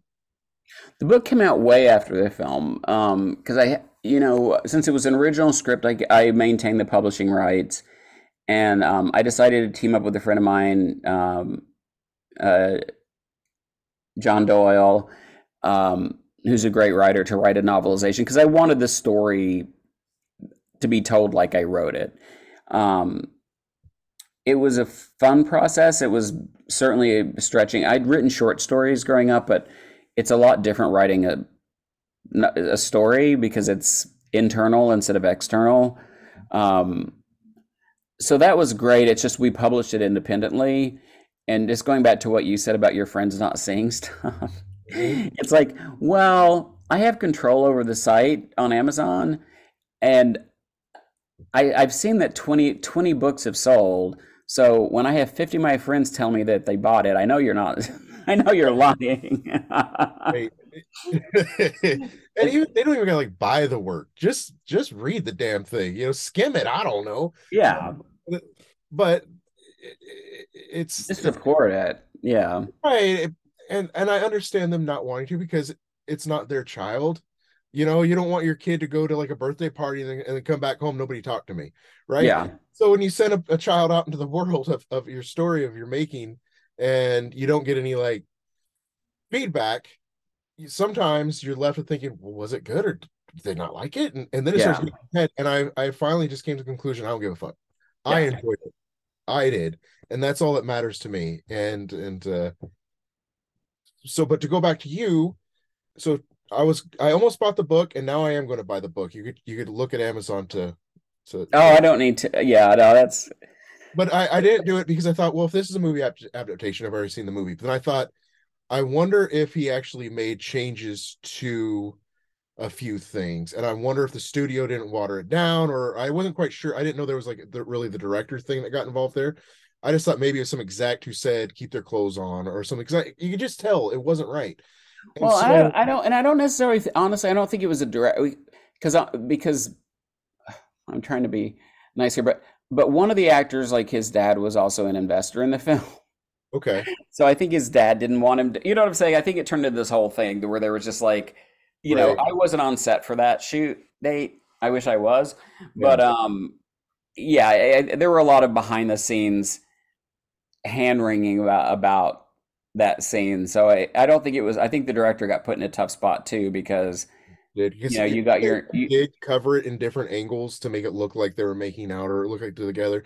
It's still presented on film as if they really were doing that thing, and in people's mind, they'd be like, "Hey, dude, you were having sex with that guy," and yeah, yeah, maybe like you said, somebody's father didn't really think that was so great. yeah, By that time, you can't really let the guy go.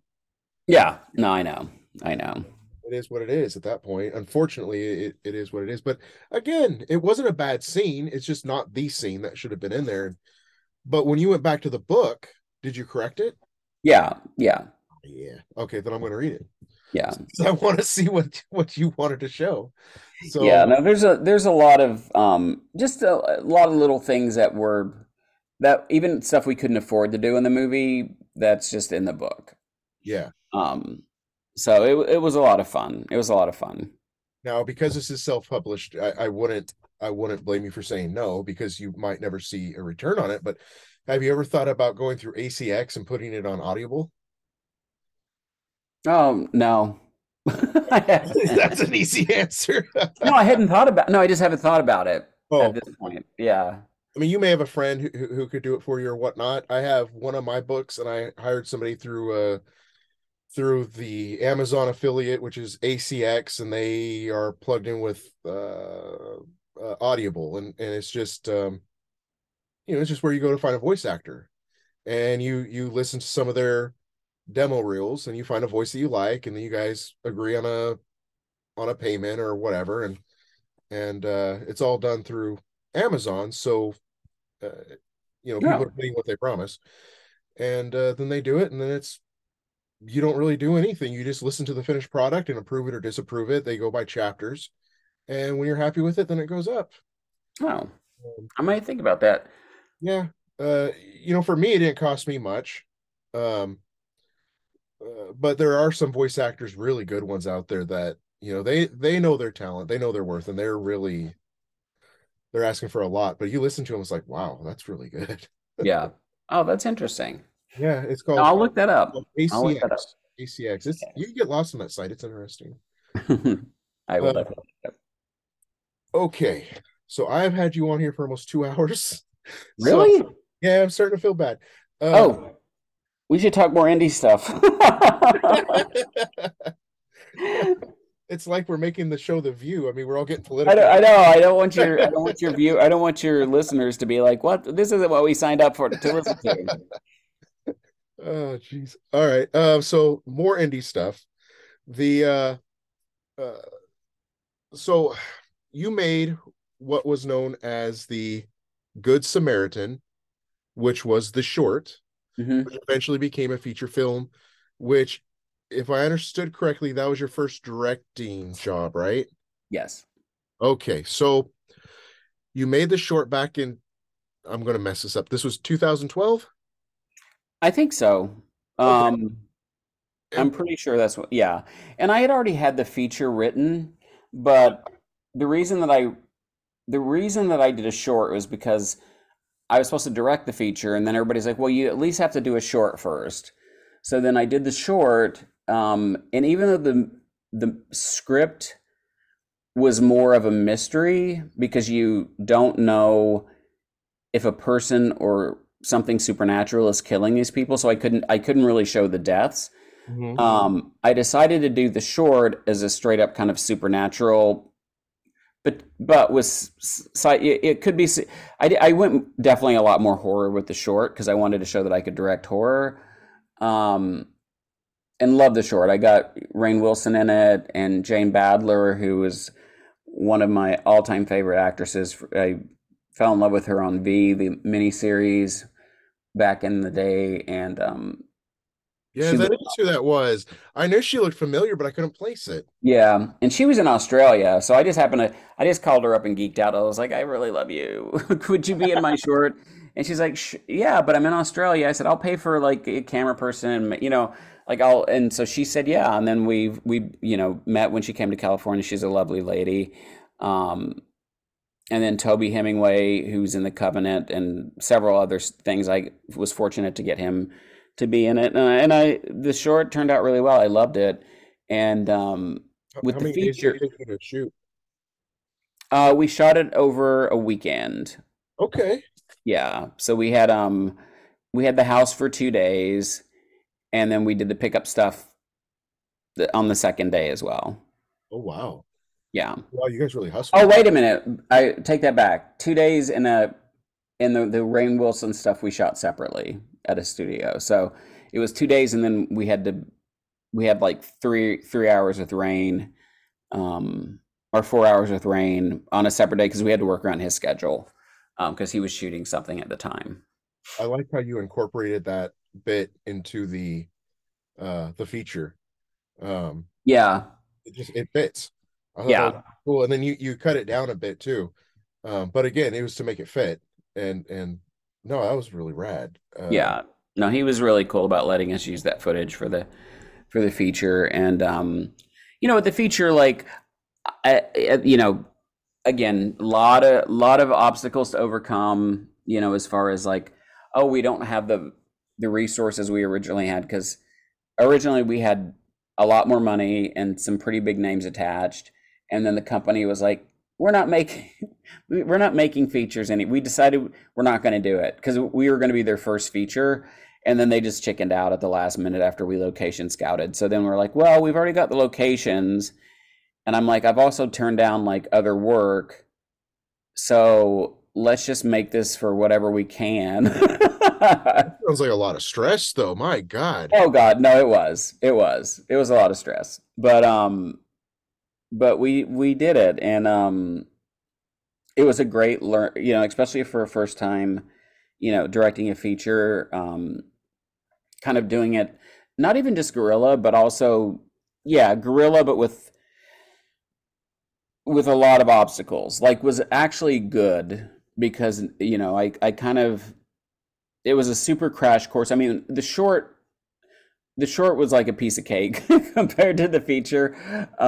This is your first But time directing. I'm sure you'd been around a lot of directors, yeah, but yeah, I mean, what prepared you for this besides the short? I mean, were you just, this is it? This is welcome to the world. And like, was there any training before this? I've been on so many sets. I've been very fortunate. I've been on almost every set of every film that I've been on. So I've been able to like talk to directors and learn from them. Um, and again, the experience with the short was really good. Uh, and I had some director friends I could call, when I started having some freak out days on set. Yeah. Um, but really, a lot of it was, the stress wasn't so much it was my first feature. A lot of the stress was that we just didn't have access to a lot of the stuff that we were supposed to have access to. You know what I'm saying? Like we'd lose a location like 2 days before we were supposed to be shooting, and then we would have to rearrange the whole shooting schedule. Dude, this is a But then, movie all unto itself. yeah, Because you've only got a certain amount of time with these people. I mean, they've got a yeah, life. yeah, So absolutely. you lost location and you got to reschedule it and you got to, hey, you guys, oh my God, dude. This Yeah, and then sounds like a we nightmare. had and we had like the scenes that we shot in the park. We had to get permits for that, but then it rained on the day that we had our first permit, so then we had to redo the schedule and re-get all the permits for the park on the day that it was a lot of stuff happening. But again, that's the part of indie filmmaking is you just kind of roll with it. Well, And at the end of everything the day, at everything's the end of the day, because my friends were like, look, you're either gonna, when you direct this, you're gonna be like, never again, or you're gonna be like, I'll direct again. And so I'm definitely like, I have a couple other projects I want to direct. Um, Make sure I have the right budgets for them. yeah.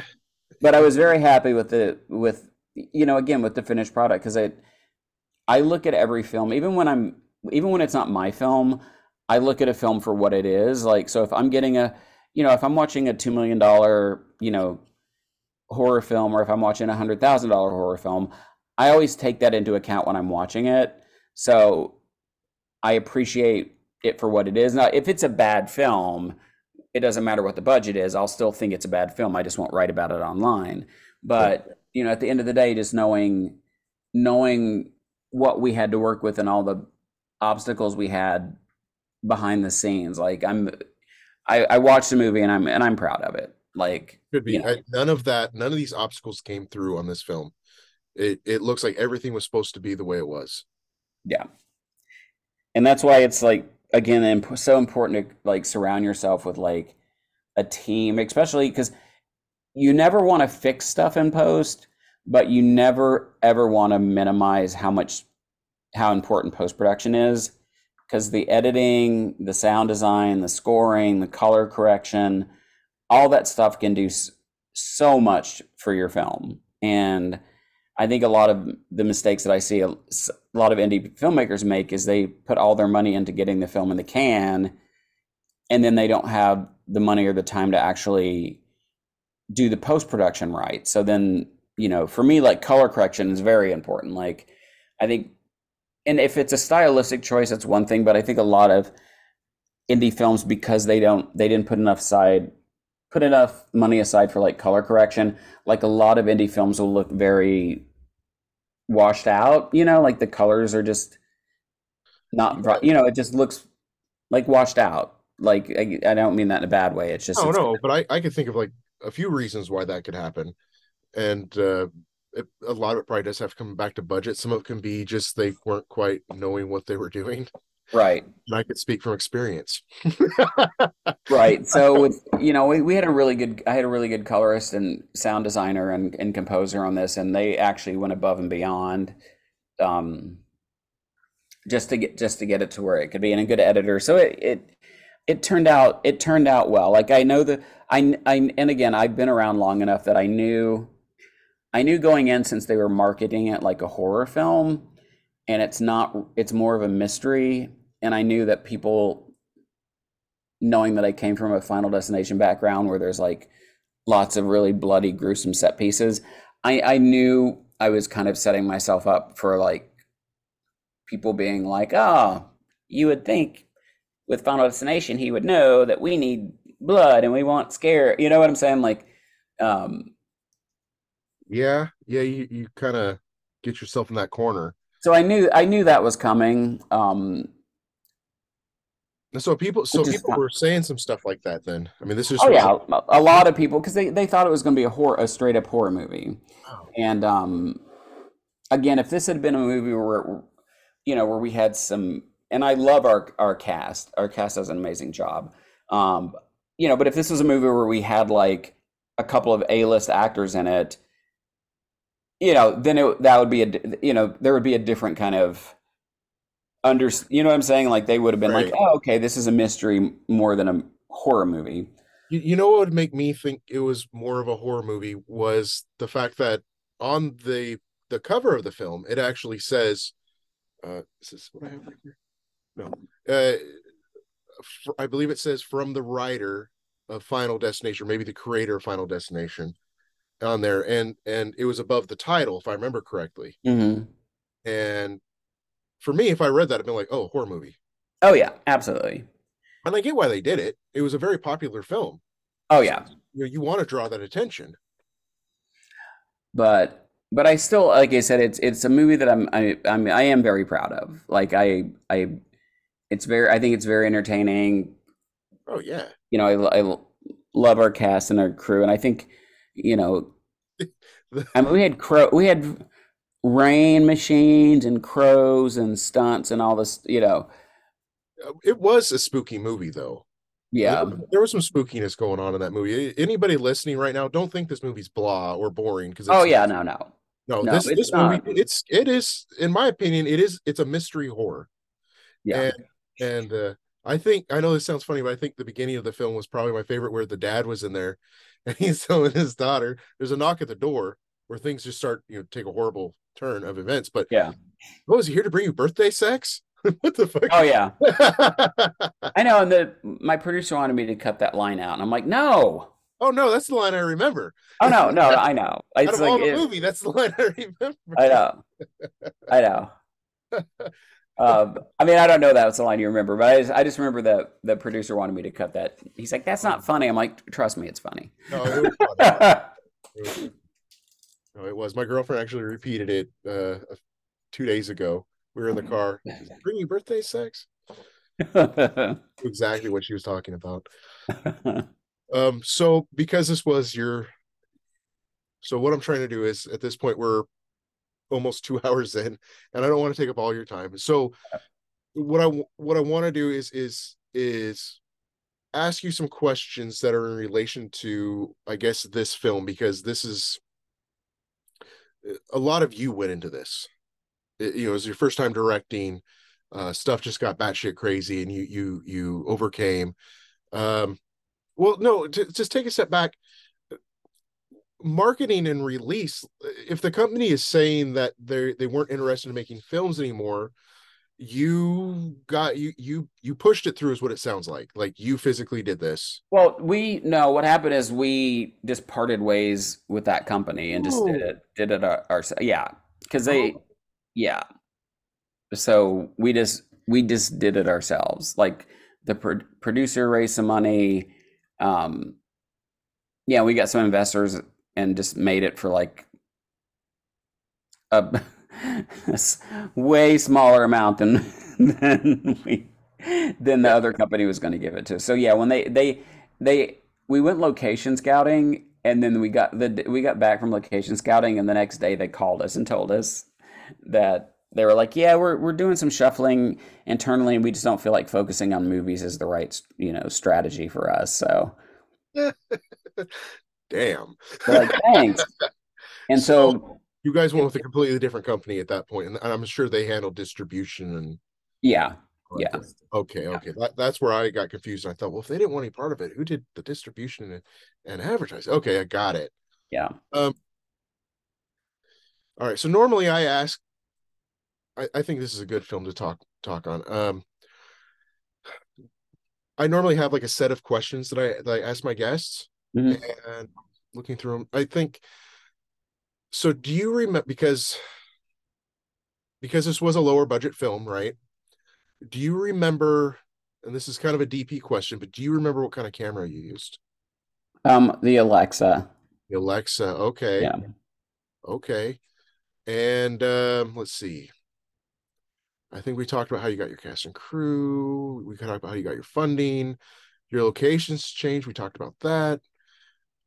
I think we're going to ask, during this period of filming this film, what do you think your worst day was?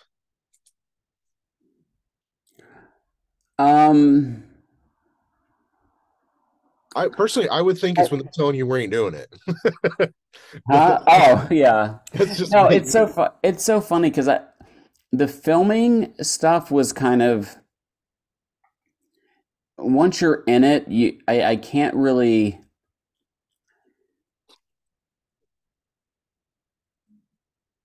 Well, here's an example for me, right? I would Yeah. think on my first film, the worst day would have probably been I had bought a trailer, like an RV, right? Hmm. Travel trailer.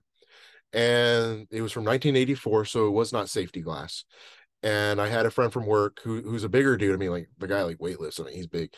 And I said, "Hey, there's a scene inside the RV where the creature is outside and it's trying to get in. Can you push on the RV and really shake it a lot?" And he's like, "Oh yeah, I could do that." And I said, "Okay, cool."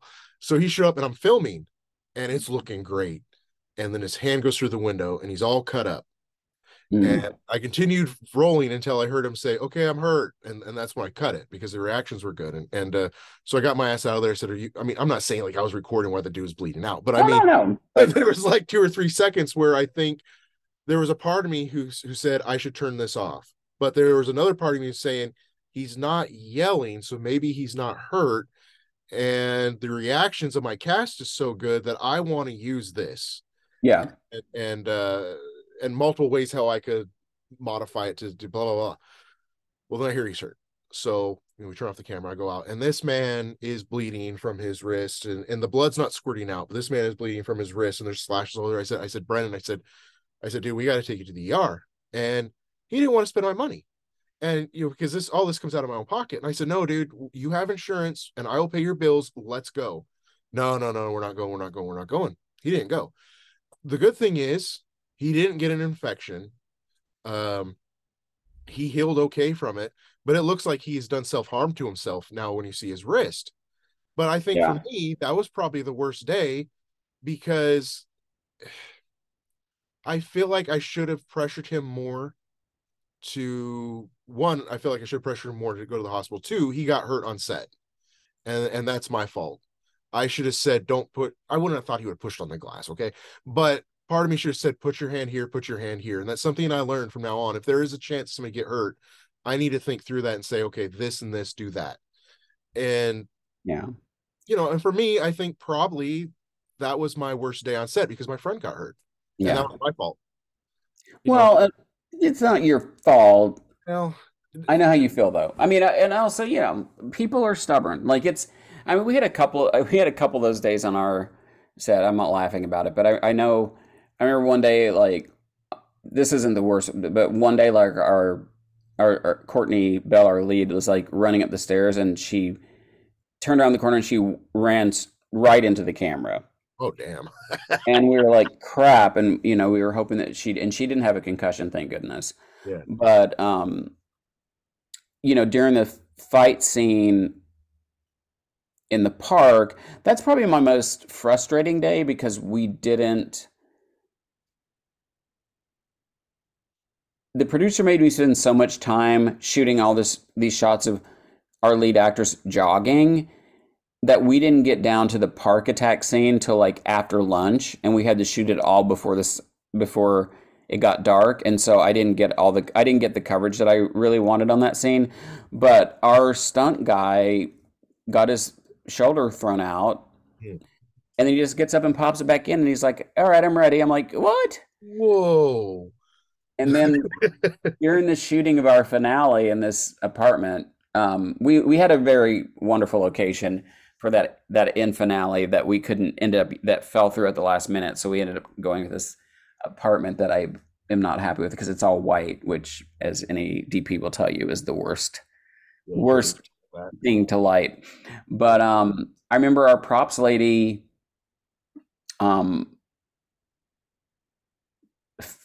twisted her ankle, like, um, and then when we had an air gun for a rifle, and just an air gun, and not like anything that was used on like any big movies, but it just shot a puff of air out. But because there was dust in the room, I know it puffed some dust into one of our actors' eyes, and it didn't hurt him. It just made his eye red for a while.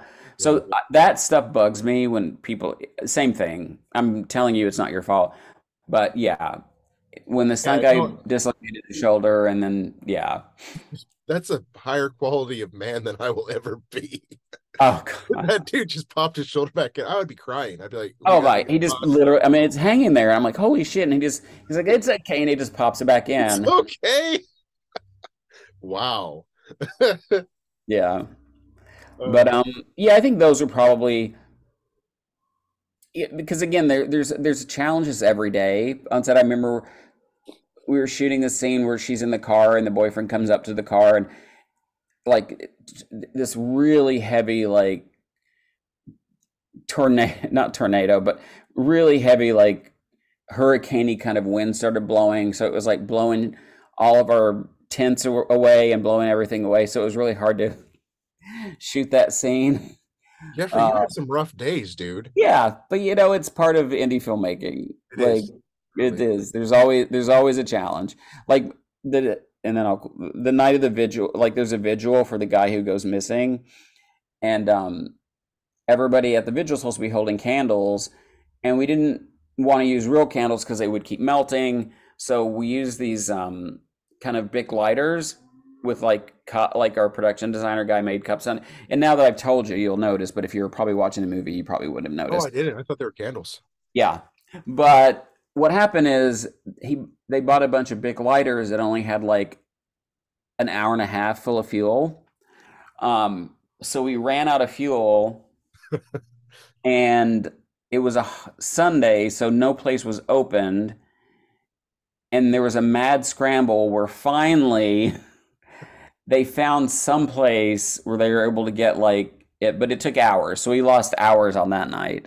And never in Um, your life did you think you'd be the most important thing in your life would be trying to find a shit ton of lighters in the middle of the night. yeah, and these were like the special, like longer one, the kind Oh, that you light a fire barbecue with. lighters. Yeah, Yeah. yeah.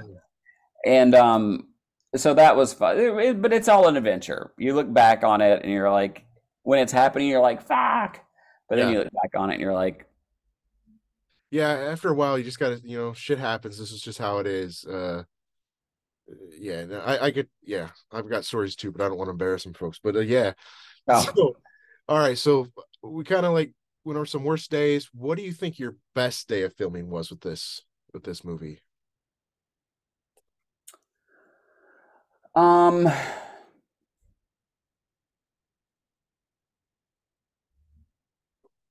I could tell you for me, and this sounds really bad, and it was mostly through the film, and this is because I was doing my own DP. For mhm, me, it was actually figuring out how to use the lens. As bad as that sounds, I had bought Rokinon lenses, and they're decent lenses, but they're your lower grade cinematic lenses. And if you know how to use them, they look good. If you don't know how to use them, it looks very homemade. And so I had a lot of work to do in post because I didn't know what the hell I was doing with these lenses, right? And it wasn't towards the end of it. And I remember all of a sudden I was on set and it clicked. If this person stands here with this color of lighting back there, the bokeh behind him will be kind of blurry, and all of a sudden it looked like something that should be on the screen. And for me, you know what? I'm going to tell you that was a good day. My best day, I think, with my film was I was really insecure when I made it, and because I was way over my head. And so I was sitting in my home and I had two of my actresses with me. I said, "Hey, I want to show you this decapitation scene that we did." And they're like, "Yeah, yeah, yeah, yeah, we want to see it." And so we're watching it, and all I see is mistakes, right? That should right, be done better. That of should be done. course. And the next thing I know, these two chicks are screaming like, "Yeah!" And they're all happy as this person's getting their head ripped off. And I thought, no, that was my best day, I think, for that film. That's when I knew I was like, okay, cool. This this is all right. So for me, Yeah, that was my best day. yeah, I think my best day was the rap because because we not only had to shoot the final because we shot the finale in that location for like 2.5 days, but then we also had to pick up some pickup shots. So we were able to just barely get all the finale stuff done and the pickup shots done. Um, But I enjoyed like the rain scene with the crow. That was a great night. Um, Yeah. the hospital scene with the crow. Like the only thing is the crows are, they're supposed to be trained, and these fucking crows were not doing what they were supposed. Well, I was thinking about that earlier when I was talking to you, and I thought, well, I've had the guy on so long, but I'm going to ask about that. So you had to have a crow trainer, I would imagine, right? Yeah, we had an animal wrangler for the rat scene and for the crow scene, and that crow would just not do what it was supposed to. Like there was the scene where the scene where when Caitlin's visiting I'm blanking on his name because I know his real name's Damien. Or Damon. When she's visiting Curtis and they hear a crash at the window and they go look and they see the crow on the outside the window. Yeah. We literally, and I didn't realize this because I'm so focused on the fucking crow. It took so long to get that crow to do what it was supposed to do that I realized that when I was watching the playbacks, there was 45 minutes straight where those poor actors stood in the window looking down at the crow. And I was like, oh my God, I can't believe I had them stand there for so long. But that crow, we finally got it to do what it needed to do. But that crow was just a pain in the butt. The rats were great. Okay. There's a great shot in there. This is awful, but there's a great shot when the rats, like she finds a dead body. And if you watch, the rat climbs on the actor's open eyeball. Oh shit, for reals? Yeah. And of course he reacted, but there were several frames before he reacted.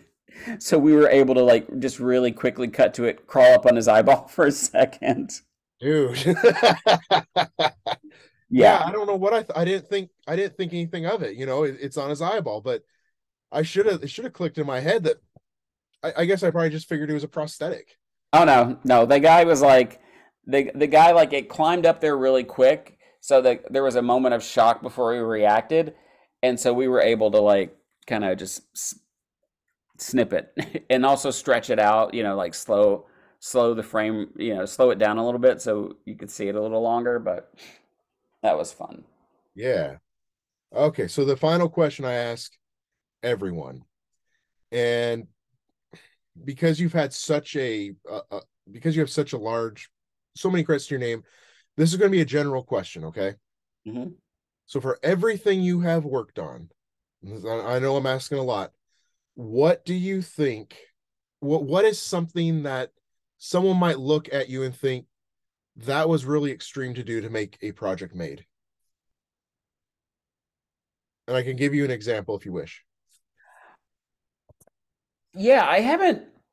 Give me an example because I don't feel like I've had to do anything extreme to get a project made. I just know that I've had to So, sacrifice quality to get it. well, so for like this first for the second film, right? I'm in post on this other film I made, and because it's independent and because of luck, COVID came along, the partners that I was with lost some locations that they had owned, right? They had to close them down. So consequently, their funding was less. So at this point, I was left with a choice. I could either not finish this film, which I didn't want to do because I'm having a really good time, Yeah, or B, my rent was going up by $100, which absolutely wouldn't help production, or I can move out in my car. And I said, fuck it. So I moved out in my car and I was out there for a little over a month. And it turned out I probably had one of the best times of my life, believe it or not, it's uh, awesome. because I was staying at a lake. But I chose to be homeless to get this project done. And as the way it turned out, things just worked out for the best and blah, blah, blah. But uh, at the time, my grandparents especially really thought that was extreme. They didn't think that was such a bright idea at all. I remember my grandpa looked at me and goes, "So my grandson is homeless." I said, "Yeah." But Oh wow, no, I mean, again, but that's dedication. I mean, and that's you only get to live once, and so yeah, if this isn't going to hurt me in any way, of course, if it was just a miserable time and I was unsafe, yeah, I would have got a different apartment or something. yeah. I would have figured out. But if you don't finish this film, especially an independent, people's body change, and maybe another COVID pops up. I don't know. Yeah. Have to do it now is what I've learned. And Yeah. so it was either not do it possibly or do it. So I chose to do it. So I've got the footage, and I'm glad I did what I did. And another example is in my first one, because that one was mostly all self-funded. I did some like fundraisers and stuff. Like I built like a deck for somebody, and I was able to earn like $500 from that. And I guess I built two decks, and I built another deck for somebody, and I earned like $1,000 from that. And my parents pitched in a few dollars. And then I did a thing where I would go out in the middle of the city, and I'd make these little over a course of 4 hours a day, I'd make these little videos where I'd pick up trash on the side of the road, and I had this shirt on that said "Help fund my film," and so I'd pick up trash as a fundraiser. I did it for 30 days straight, 4 hours a day, and that earned me like $1,800, which was enough to buy the travel trailer that we had in the film, and then Oh, wow. and blah blah blah blah, and I got to the point where things were getting so crazy because of COVID, because all of a sudden this happened, right? Yeah. And on my end, we couldn't mingle together. And so one thing led to another, and I couldn't do more fundraising jobs. And blah, blah. I knew if I want to finish this, I'm going to have to pay for this. And Yeah. so instead of buying my own food, I would start dumpster diving. And I was eating lots of granola bars. You find a lot of stuff like that behind the dollar store. Yeah. I did that for like a month just so I could have the rest of the money to pay my actors and make sure they were fed on set and make sure we had the equipment we needed to get this done. And we got it done. The issue was I couldn't have everybody like on the same set Yeah. because sets back then just weren't a thing. They weren't readily available yet. So I had to there's many scenes where you think you see a group of people in the room, but it's not. It's all composited. Thank God for green screen. And there's a few scenes where you could really tell, but it's a comedy horror, so it works. But there's some scenes where I'm like, damn, that looks pretty good. And so for me, extreme was moving out into my car, or an extreme was eating out of dumpsters. And it doesn't have to be that extreme. I don't think a lot of people go that extreme. But that is But that's again, that's when you've got the passion to tell stories. I mean, you do stuff. I mean, yeah, I haven't had, yeah, like I haven't, because again, a lot of the biggest thing for me has always been, I mean, there were a couple times like where I, paid for, to bring on a different editor because my producer wouldn't pay for, gave me a shitty editor. And so I had to hire somebody myself. so I think that's it's extreme with a passion right there. Yeah. And there was a time, because I always love to tell people this story because people always think, like if you write a hit movie and there's sequels that somehow like you set for life, which is completely not true. But I do remember, this wasn't even to get a movie made, but I remember there was like a summer where, I didn't have any money. And so I had to basically, one of my friends was selling like bar exam courses to law students.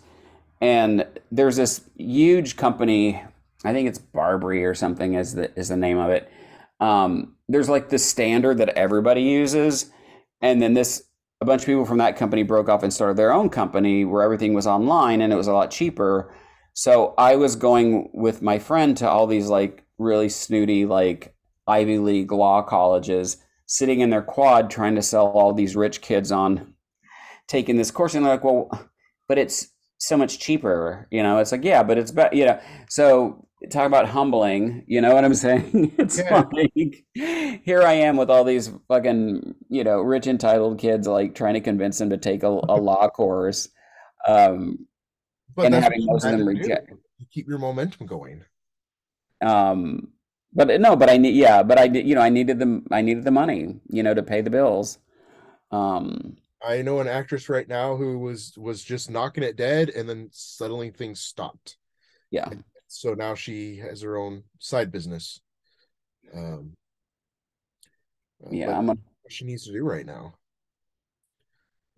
because she said this is it or nothing. Like I truly believe this girl would choose being homeless as opposed to stopping. And I don't know how much I agree with that, but this is what she wants to do. So you mean acting or her side gig? acting. Okay. Okay. Yeah. Um, Well, no, I mean, if it's persistence, and as long as the talent is there, hopefully, um, it'll it'll pay off. But I also know a lot of friends of mine who are have acted for decades, but they act in a very ultra low budget indie world. Um, so they make enough money, I think, to kind of pay their bills, but they're not necessarily working at the level, in the quality of films that they'd want to work in. But they're still like, I'm still getting paid to act. So that's what, what I'm saying? Like, that makes me happy. I know a girl who her films aren't bad, but they are definitely, the B side of the A film. And she goes for quantity. Yeah. But she's got a nice place. So I mean she's making money. Yeah. Um, but I don't know, that's a whole other can of worms. But Yeah. Yeah.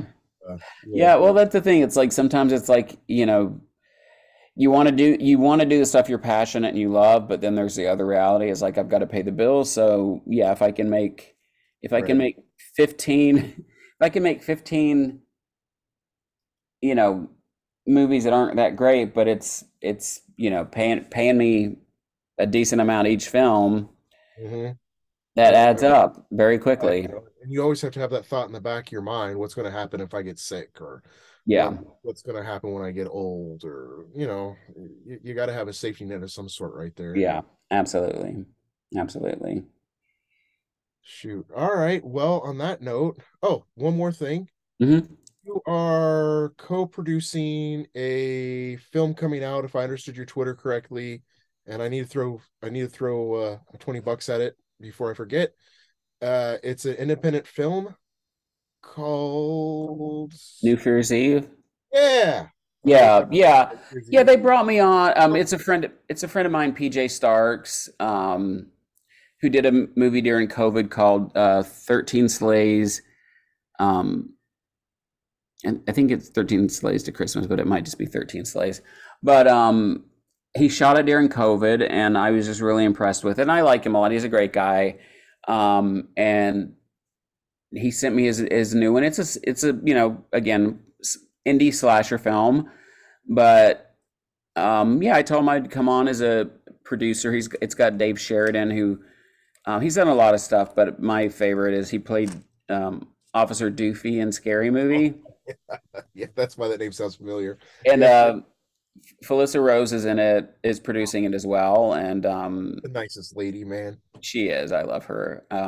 So yeah, like I'm going down to Kentucky just for the last weekend in July to Owensboro to work on it, and so yeah, it was just my reps hate when I do stuff like this only because they're like, you need to be writing bigger stuff and focusing on bigger stuff, but um I still try to help people when I can. And PJ's a really talented filmmaker, and his writing producing partner is great. And yeah, I'm just was excited when they sent me the project. I was like, yeah, I want to be involved. So That's awesome, dude. I look forward to seeing. I watched the trailer, and there was a link on your Twitter if people want to help out to go over there and pitch in a few bucks. It's a crowdfunding platform. I think it's Indiegogo, isn't it? to be honest, I'm not sure if it's I'm not sure if it's on Indiegogo. Certain it was. But I'm gonna get on Twitter right now and find out. Pretty certain it was. Um, but yeah, and the rewards are crazy. Like they're already funded, but they're still giving opportunities for rewards, and those are some kick-ass rewards. They're talking about stuff about getting your picture in the film or actually being in a scene with Felicia Rose, and Oh yeah. oh, Yeah, dude, they're not half-assing it. they're not. They're yeah. Yeah, they had some crazy I think they may have already I think they've reached their goal. I think that they're at the point where it's like, yes, we have I shouldn't say that. They would smack me for saying that. Um um I'm just looking up to see. When I looked, they were about they were somewhere in the area of, it seemed like 5 to 10 grand ahead of their goal. Like they have met goal, but that extra money they're putting into the project. Yeah. So yeah, it is Indiegogo. It is Indiegogo. And yeah, there's some great prizes. It's like, be in a scene with the star of the film, and yeah, it's great. Yeah. So anybody listening, I don't know when they're gonna pull the plug on it, but hopefully when you guys are hearing this, that still be up, and just go over there and check this thing out, because you can get yourself in a movie, even if it's your name on a desk plaque or your picture hanging up somewhere. And it just looks like it's going to be a fun film too. They got a Yeah. 4 minute some odd second trailer on there that was enjoyable, and they just seem like nice dudes. Yeah, they are. They are. They are very, very, very good. So when we're done with this, that reminds me, I'm going to go over there. I'm going to throw them 20, just to say, I helped out. But pretty cool stuff, man. So, all right, sir. Well, is there anything else that you would like to mention, or? No, I mean, I would just say, if you're interested, follow me on Twitter. Like I've been, during COVID, I got involved in animation, which was fun. So worked on a couple animated shows for Netflix, and one of them got an Emmy nod for YA animation. So that was the first time I've ever had anything I've worked on even get nominated for an Emmy. So that was really cool. And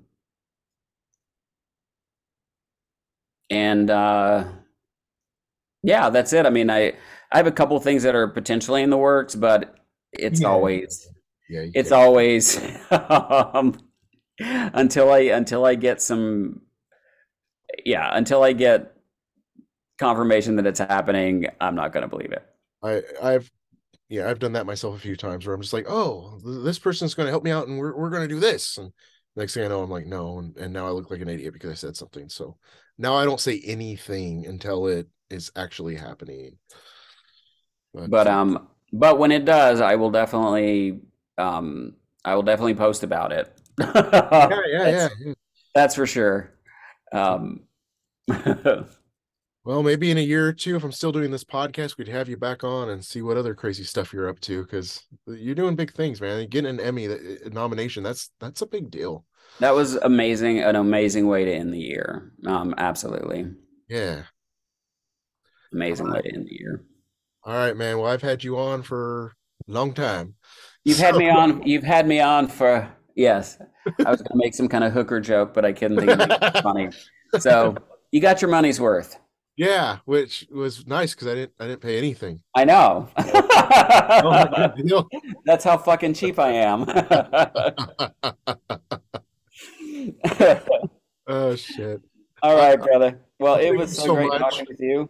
It was good talking to you. I had a very good time. This has been an episode of the Independent Filmmaker.